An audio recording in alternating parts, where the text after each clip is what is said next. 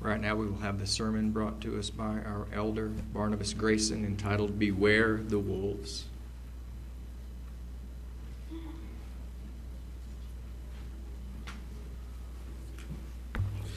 Good afternoon, everyone. I was sitting there wondering what Ron was going to do. He's all still and everything. Oh, I keep forgetting Rick. There we go. On. Something fell off. Good start.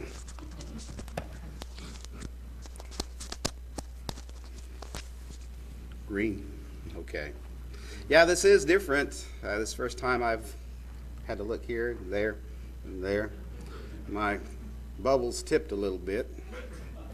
If you remember a message I gave some time ago where, the carpenter's level there, you think things are just, all level, an even keel, and then something comes along and it tips your bubble. So my bubble's tipped a little bit. But in a good way, I think. I hear you guys had just a little bit of rain. We had some rain down in Eufaula. I got out in it and I didn't mind. I just let the rain fall on me because it felt so good and refreshing. To hear the thunder, see the clouds, all that steam up there in the air, it just really was a blessing. And so standing there just taking it all in, I had to be thankful because, there are other parts of our world where, the rain is not falling. And it's just a blessing, even for just that small amount. Well, I didn't come to really talk about rain, but the title of this message is Beware the Wolves. There's been many books, I think, written about werewolves and ravening wolves, and books that have titles like Twilight and things of that sort. And you know that there are many religious programs out there in TV land, whether it's on cable or satellite or on the internet or on radio or wherever. You can tune into various religious programs. And one of the things that they have in common is that they all preach Christ. They all preach about salvation. You can look around at any city, in any town, and you're going to see dozens and dozens of churches, some kind of church there. It's all big business in a way. So, only thing is that there are various doctrines and customs that some of them have that just don't quite follow the truth that we see in the Word of God. Because not all teach the doctrines of Christ. Some don't teach the resurrection because they believe that when a person dies that they're immediately gone to heaven. Or they don't believe in certain days. They might say, well, one day is better than the next, or any day doesn't matter. Or they may teach the law is done away. Instead, there's grace. So it kind of rings true when we think about the words of Christ when he said, many shall come in my name saying, I am Christ. In the book of Matthew, chapter 24, is where I would like to begin, and in verse 3, he was there sitting upon the Mount of Olives with his disciples, and they came to him privately saying, tell us, what shall the sign of your coming be, and of the end of the age? So they were looking at the second temple, and Christ had told them that the temple that they were admiring was going to wind up in a rubble, that there was not going to be one stone upon another, that it was all going to fall down and collapse. And they wanted to know, well, when is this going to be? What's going to be the sign of your coming and of the end of the world, or the end of the age? So Jesus answered, and he said unto them, take heed that no man deceive you. So out of all the signs that he was going to present, he was saying, take heed that no man deceive you. For many, he says, shall come in my name, saying, I am Christ, and shall deceive many. So this is the first of the signs, and from the time of Christ until now, many deceivers have come and gone, leaving behind various false beliefs and doctrines along the way, even bloodshed. But he goes on, I'm going to read the rest of the verses, but he goes on and he highlights all of those things that are going to occur, like wars and earthquakes and famines and so on. Those being the consequences of sin and man's lack of knowledge of the way to peace. So, the Apostle Paul was saying this. Let's go to 2 Thessalonians chapter 2.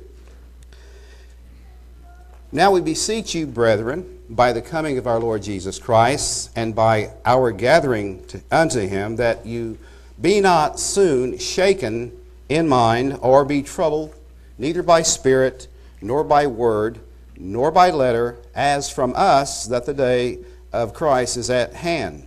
So apparently the church at Thessalonica was of the idea that the day of the Lord was upon them.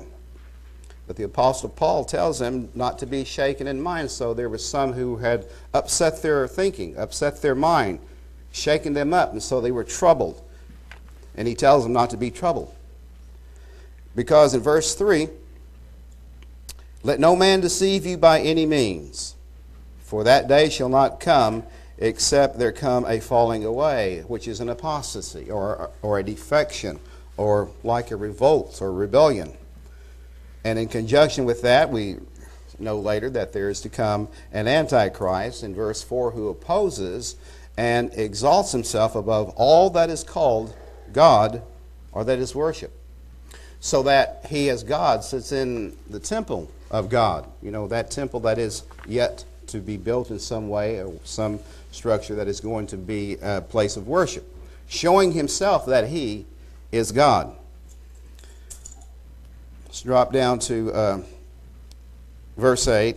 And then shall that wicked be revealed, whom the Lord shall consume with the spirit of his mouth. And this wicked, that's the one behind all of the apostasy that's been working, since thousands of years ago, working falsehood and ever since time began. Whom the Lord shall consume with the spirit of his mouth, and shall destroy with the brightness of his coming. Verse 9, even him whose coming is after the working of Satan with all power and signs and lying wonders. So these things that are coming, you just have to put yourself, in that future, and imagine what kind of signs, what kind of power is this person going to demonstrate, that with all deceivable of unrighteousness in them that perish, because they receive not the love of the truth, that they might be saved. And for this cause God shall send them strong delusion, that they should believe a lie. All of that's lying wonders, all of those miracles that are being performed, all that's going to do is lead to unrighteousness, which is a result of not knowing the truth, which makes them more gullible and more easily to be misled.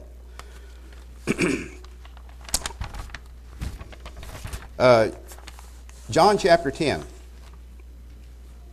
Now these Thessalonians, they were living in troubled times. And just as we are today, feeling, at times the presence of the pressures of godlessness in our society, in the world around us, various parts of the world where there's, murder and wars and killings and all sorts of devastations going on. And it's a time when really we must be on our guard against any deceivers. Because as Christ said, take heed that no man deceive you. In John chapter 10, verse 1, he says, Verily, verily, I say unto you, he that enters not by the door into the sheepfold, but climbs up some other way, the same is a thief and a robber. This word thief is from the Greek word kleptos, which means this they take by stealth. And you've heard of the phrase, perhaps, a kleptomaniac. I mean, he just can't help but steal. That's just his habit. He's a kleptomaniac. Goes into store and snatches something. I forgot one of the news programs last night was about watching your possessions wherever you are, maybe in an airport or some place, public place, that you should be aware that there are people who are sizing you up to see what they can get from you. And it showed this man who was sitting on a bench, and he had his possessions next to him, I think is in this airport. And they were waiting for the right moment for him to be distracted, because he had some luggage or something there on the floor. And so he bends over, and while he's fooling around with his stuff, the thief just quickly takes that possession that he has. And it shows him getting up and looking for it. It's not there, and he stands up and he looks all around for it. He's been ripped off, or however you want to say it, torn off. But that's the way thieves work. They do it by stealth. And then the narrator said that, I don't carry a purse, but my wife does. I don't see how she does because it's real heavy. If a thief got hold of it, it'd probably hold him down. But I just had to call her last night because she's in Oklahoma City, and I told her, be careful where you hang your purse or how you hold your purse, because that kind of sent a little bit of alarm in me, because it's just so easy that if you hang your purse on the back of a chair, and it showed this thief doing this, because the cameras are everywhere, and it showed this thief pretending he was on his cell phone, and he had his jacket off, and as soon as the woman was distracted, he just took the purse off of the back of the chair, the strap that holds the purse, and he put it under his jacket, and he was gone. So, this is a thief. This is their MO, their method of operation, as the detectives like to call it. They take things by stealth. And then you have this robber here. The same is a thief and a robber. And these are the ones who, do things by force. They, might point a gun at you or hold a knife to you. And they're looked at, these people that enter not by the door into the sheepfold, as the same as a thief and a robber. But he that enters in by the door is the shepherd of the sheep, because they do so openly, they do so honestly, they have the authority and the keys. And in our world today, we have to, watch, be on guard, and we always have to lock our door. And I remember a time when we didn't have to do that. We had a screen door on our house, and we just left it open. And I may have mentioned that even the cats, they wore a little hole in the screen, and they come in and out. But those were the old days. Nowadays, you lock everything up, because that there are thieves and robbers out there, and they're looking for those ready-made opportunities to find a way in through a window, an unlocked back door, or whatever. But this that he that enters in by the door is the shepherd of the sheep. To him the porter opens, and the sheep hear his voice, and he calls his own sheep by name, and they lead him. They trust and they follow him, because there's familiarity, there's recognition, and there's unity. And if things kind of look amiss, then they realize, something doesn't seem right. And when he puts forth his own sheep, he goes before them, and the sheep follow him, for they know his voice. But a stranger will they not follow, but will flee from him, for they know not the voice of strangers. Because, something strange about the whole situation that alerts them to something unusual, something going on in the neighborhood. So who do you call? This parable is what Jesus spoke unto his disciples. But they didn't understand, it says. They understood not what things they were which he spoke unto them. And Jesus said unto them, Truly, or verily I say unto you, I am the door of the sheep. All that ever came before me are thieves and robbers, but the sheep did not hear them. Before him came, false prophets and saviors claiming to be God sent as deliverers. I am the door. By me, if any man enter in, he shall be saved, and shall go in and out and find pasture. So the point in all this is for us that we should follow Christ, the shepherd, and you won't go wrong. The thief comes not but for to steal and to kill and to destroy. I am come that they might have life, and that they might have it more abundantly. I am the good shepherd. The good shepherd gives his life for the sheep, but he that is a hireling and not the shepherd whose own the sheep are not, sees a wolf coming, and so he leaves the sheep and he flees because his heart is not in it. And the wolf catches the sheep and scatters the sheep. This word translated wolf is from the word leukos, and it has to do with whitening, and therefore you can see this wolf as, white. And, sometimes white is symbolizes purity, it symbolizes righteousness, but it's not. We read elsewhere where, inwardly they are ravening wolves. But the hireling fleeth because he's a hireling and cares not for the sheep, only for himself. But I am the good shepherd and know my sheep, and I am known of mine. So as we sit here, we need to realize also that our Lord and our Savior knows each and every one of us. He knows us, you and me. The good shepherd, I know my sheep, and am known of mine. Just in verse 15, as the Father knows me, even so I know the Father, and lay down my life for the sheep. So, Christ came with a voluntary sacrifice, that gave his life for us. And other sheep I have, which are not of this fold, them also I bring, and they shall hear my voice, and there shall be one fold and one shepherd. We are just one part of the whole. Part of the whole. It was at one time when it was a vanity among the church to think of themselves as exclusive, as being the only one. I did. But again, we see that Christ, other sheep I have. Now, 2 Corinthians chapter 11. Verse 1. Would to God you could bear with me a little in my folly, and indeed bear with me. So he's going to boast about something here, and he's going to show his credentials, and there's a reason why. He said in verse 2, because I am jealous over you with godly jealousy. For I have espoused you to one husband, that I may present you as a chaste virgin to Christ. But I fear, lest by any means, as the serpent beguiled Eve through his subtlety, so your minds should be corrupted from the simplicity that is in Christ. For if he that comes preaches another Jesus whom we have not preached, or if you receive another spirit which you have not received, or another gospel which you have not accepted, you might well bear with him.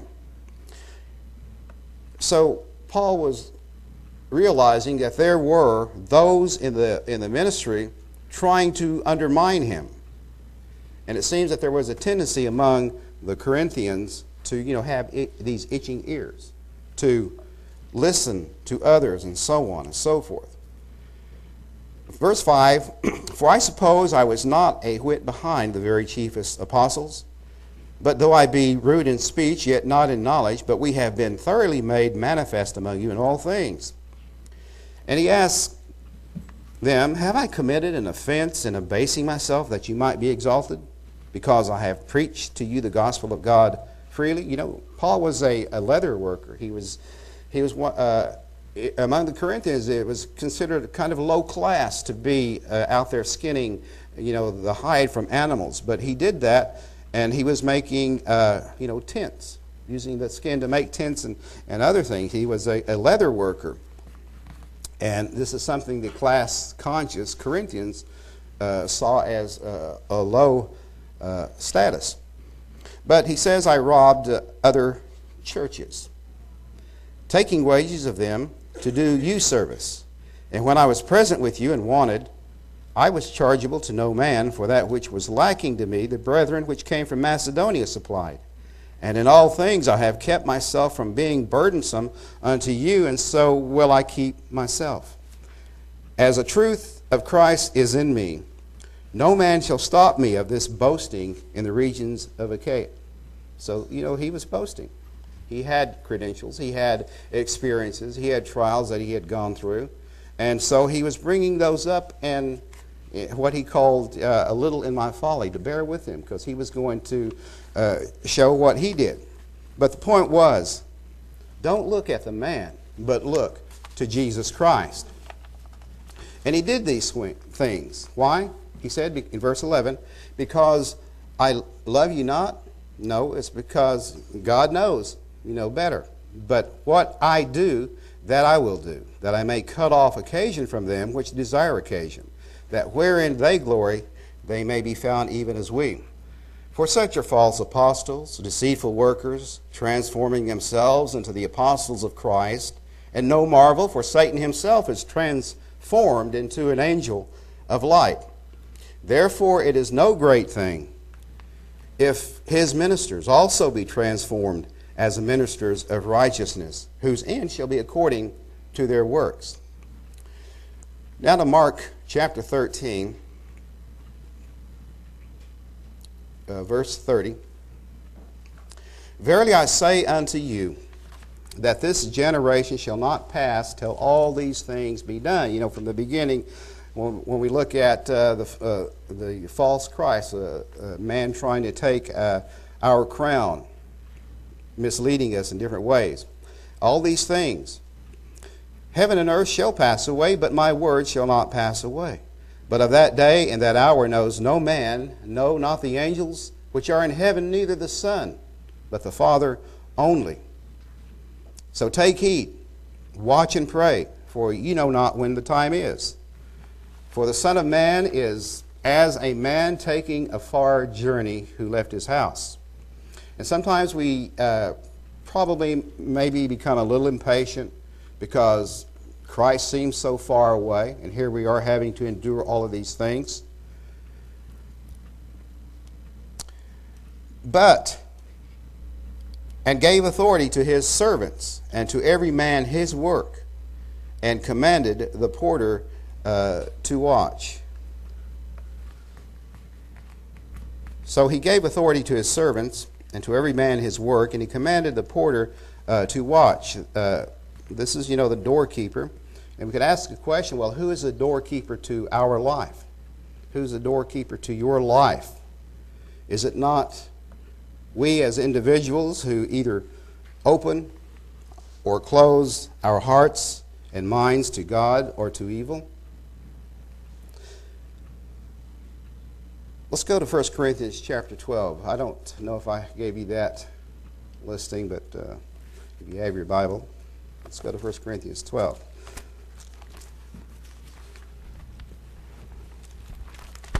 Concerning spiritual gifts. Brethren, I would not have you ignorant. You know that you were Gentiles, carried away unto these dumb idols, even as you were led. Wherefore I give you to understand that no man speaking by the Spirit of God calls Jesus accursed, and that no man can say that Jesus is the Lord, but by the Holy Spirit. And he says in verse 4 that there are diversities of gifts, but the same Spirit. And there are differences of administrations, but the same Lord.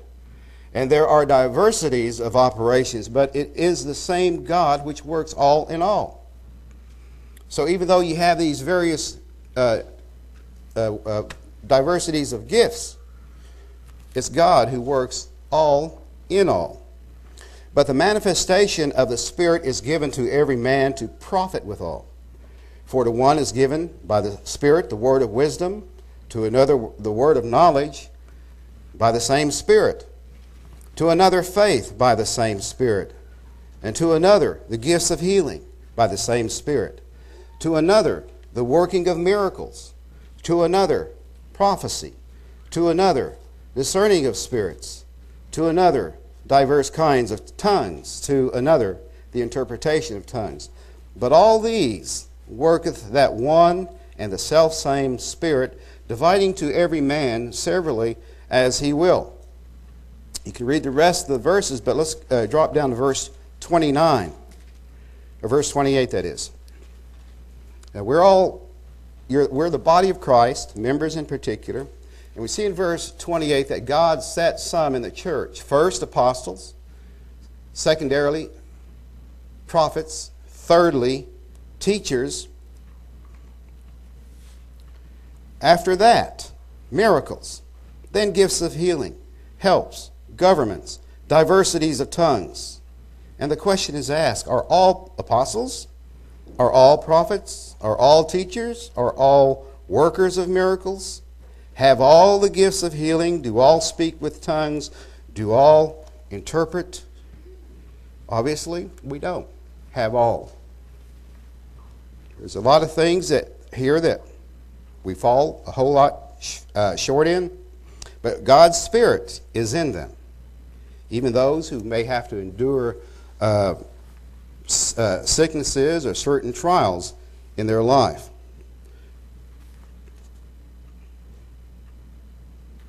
Verse 35, back to Mark 13. Mark 13, verse 35. Watch ye therefore, for ye know not when the master of the house comes, at even, or at midnight, or at the cock crowing, or in the morning. It's been interpreted, this cock crowing is not, literally the rooster. It's, the town crier, the one that goes through the streets, and he's making these announcements. Sometimes all is well. Verse 36, lest coming suddenly he find you sleeping. And what I say unto you, I say unto all, watch. Pay attention, take heed. Be concerned more about how to live in Christ until he comes. Back to Matthew chapter 24. We know that iniquity shall abound, and the love of many shall wax cold. Because this iniquity that goes on is just going to harden everyone else that this iniquity affects, that they themselves, it just rubs off and it spreads. But he that shall endure unto the end, the same shall be saved. Those that, endure in the faith of Jesus Christ and his doctrine, they shall be saved. They won't be falling away, but holding on to the faith. And this gospel of the kingdom shall be preached in all the world for a witness unto all nations, and then shall the end come. There are many missionaries today spreading, the gospel, spreading it around, maybe not perfectly, but, a groundwork is being laid for the closing days of this age, when the angel too will bring the gospel of peace. But verse 15, when you therefore shall see the abomination of desolation spoken of by Daniel the prophet stand in the holy place, whoso reads, let him understand. Thought it was hearing voices.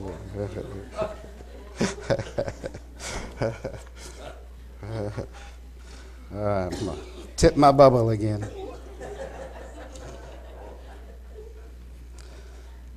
But that's the sign. It's funny that word falls. Well, let me go on here. Starting to sweat.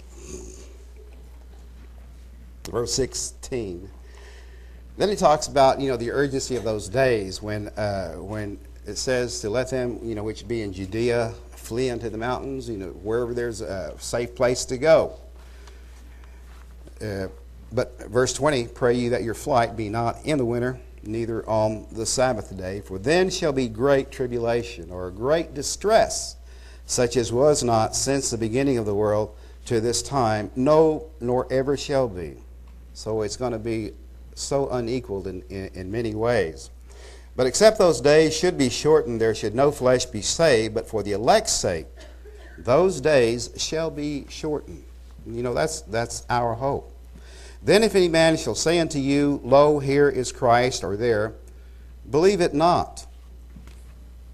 For there shall arise false Christs and false prophets, and shall show great signs and wonders, insomuch that if it were possible, they shall deceive the very elect. It's in times of trouble that people are looking for a way out, looking for someone to lead them out, that they can become desperate for a way out, that they're willing to accept anything they hear or see. Verse 25, behold, I told you before, wherefore if they shall say unto you, behold, he is in the desert, go not forth. Behold, he's in the secret chambers, believe it not. Go not forth. Don't follow after that. Don't follow false beliefs. Believe it not.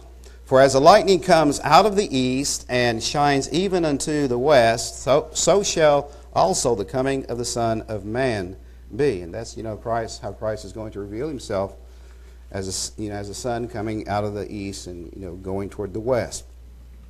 For wheresoever the carcass is, there the eagles will be gathered. Now let's go to Acts chapter 20.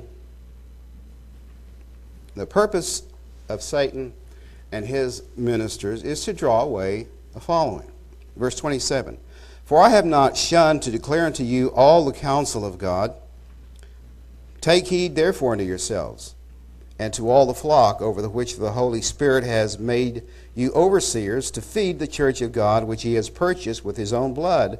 For I know this, that after my departing, grievous wolves enter in among you, shall enter in among you, not sparing the flock. Also of your own selves shall men arise, speaking perverse things to draw away disciples after them. And that word perverse means distorted, it means corrupt, it means misleading or misinterpreted, with false doctrines, from another Greek word that means to twist. We know that wolves are dangerous. Therefore, let me go to Matthew chapter 7. Matthew chapter 7. Enter you in at the strait gate. For wide is the gate, and broad is the way that leads to destruction, and many there be which go in thereat. I'm trying to catch up here. And because strait is the gate, and narrow is the way which leads unto life, few there be that find it. Beware of false prophets, which come to you in sheep's clothing, but inwardly they are ravening wolves. You shall know them by their fruits. Do men gather grapes of thorns, or figs of thistles? Even so, every good tree brings forth good fruit, but a corrupt tree brings forth evil fruit. A good tree cannot bring forth evil fruit, neither can a corrupt tree bring forth good fruit. Every tree that brings not forth good fruit is hewn down and cast into the fire. Wherefore by their fruits you shall know them.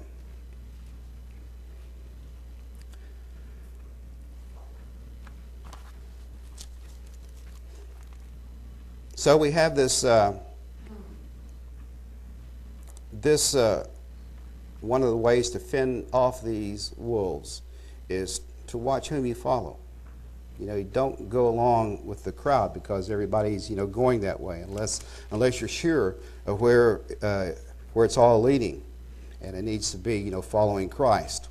There's always two choices. You got the good fruit and you got the bad fruit. You got the thistles and the grapes and all that. So there's choices. The second way to fend off these wolves is just take heed that no man deceive you. Use that fruit test that we read in verses 15 through 20. And the third thing is to take care in thinking that great works are a definite or a definitive sign of faith. Verse 21. It says, Not every one that says unto me, Lord, Lord, shall enter into the kingdom of heaven, but he that does the will of my Father which is in heaven. Many will say to me in that day, Lord, Lord, have we not prophesied in your name, and in your name have cast out devils, and in your name done many wonderful works? And then will I profess unto them, I never knew you. Depart from me, you that work iniquity. The fourth thing is to abide in the doctrine of Jesus Christ. Let's go to 2 John chapter 1, verse 6. And this is love, that we walk after his commandments. This is the commandment, that as you have heard from the beginning, you should walk in it. For many deceivers are entered into the world, who confess not that Jesus Christ is come in the flesh. This is a deceiver and an antichrist. Look to yourselves, that we lose not these things which we have wrought, but that we receive a full reward. Whosoever transgresses and abideth not in the doctrine of Christ has not God. He that abides in the doctrine of Christ, he has both the Father and the Son. And if there come any unto you and bring not this doctrine, receive him not into your house, neither bid him Godspeed. For he that bids him Godspeed is partaker of his evil deeds. So we walk after his commandments, and we walk after his truth. But let's go back to Acts chapter 20, so that we can conclude all of this with the Apostle Paul's concern. Verse 34, or 31, therefore watch, and remember that by the space of 3 years I cease not to warn everyone, night and day, with tears. So, Paul had a great concern of what these grievous wolves could do. And now, brethren, I commend you to God and to the word of his grace, which is able to build you up and to give you an inheritance among all them which are sanctified. So, that great concern that he had, he has to commend all of them to God. So it's up to us to follow God in the right way, that we go on, to receive the inheritance that's in store for us. So we are all in this faith together, and let us just hold fast to the crown, and let no man take that crown, and fight the good fight of faith. And when we doubt, when we come across choices that we are in doubt, here's what we do. We ought to obey God rather than man, and taking heed that no man deceives us.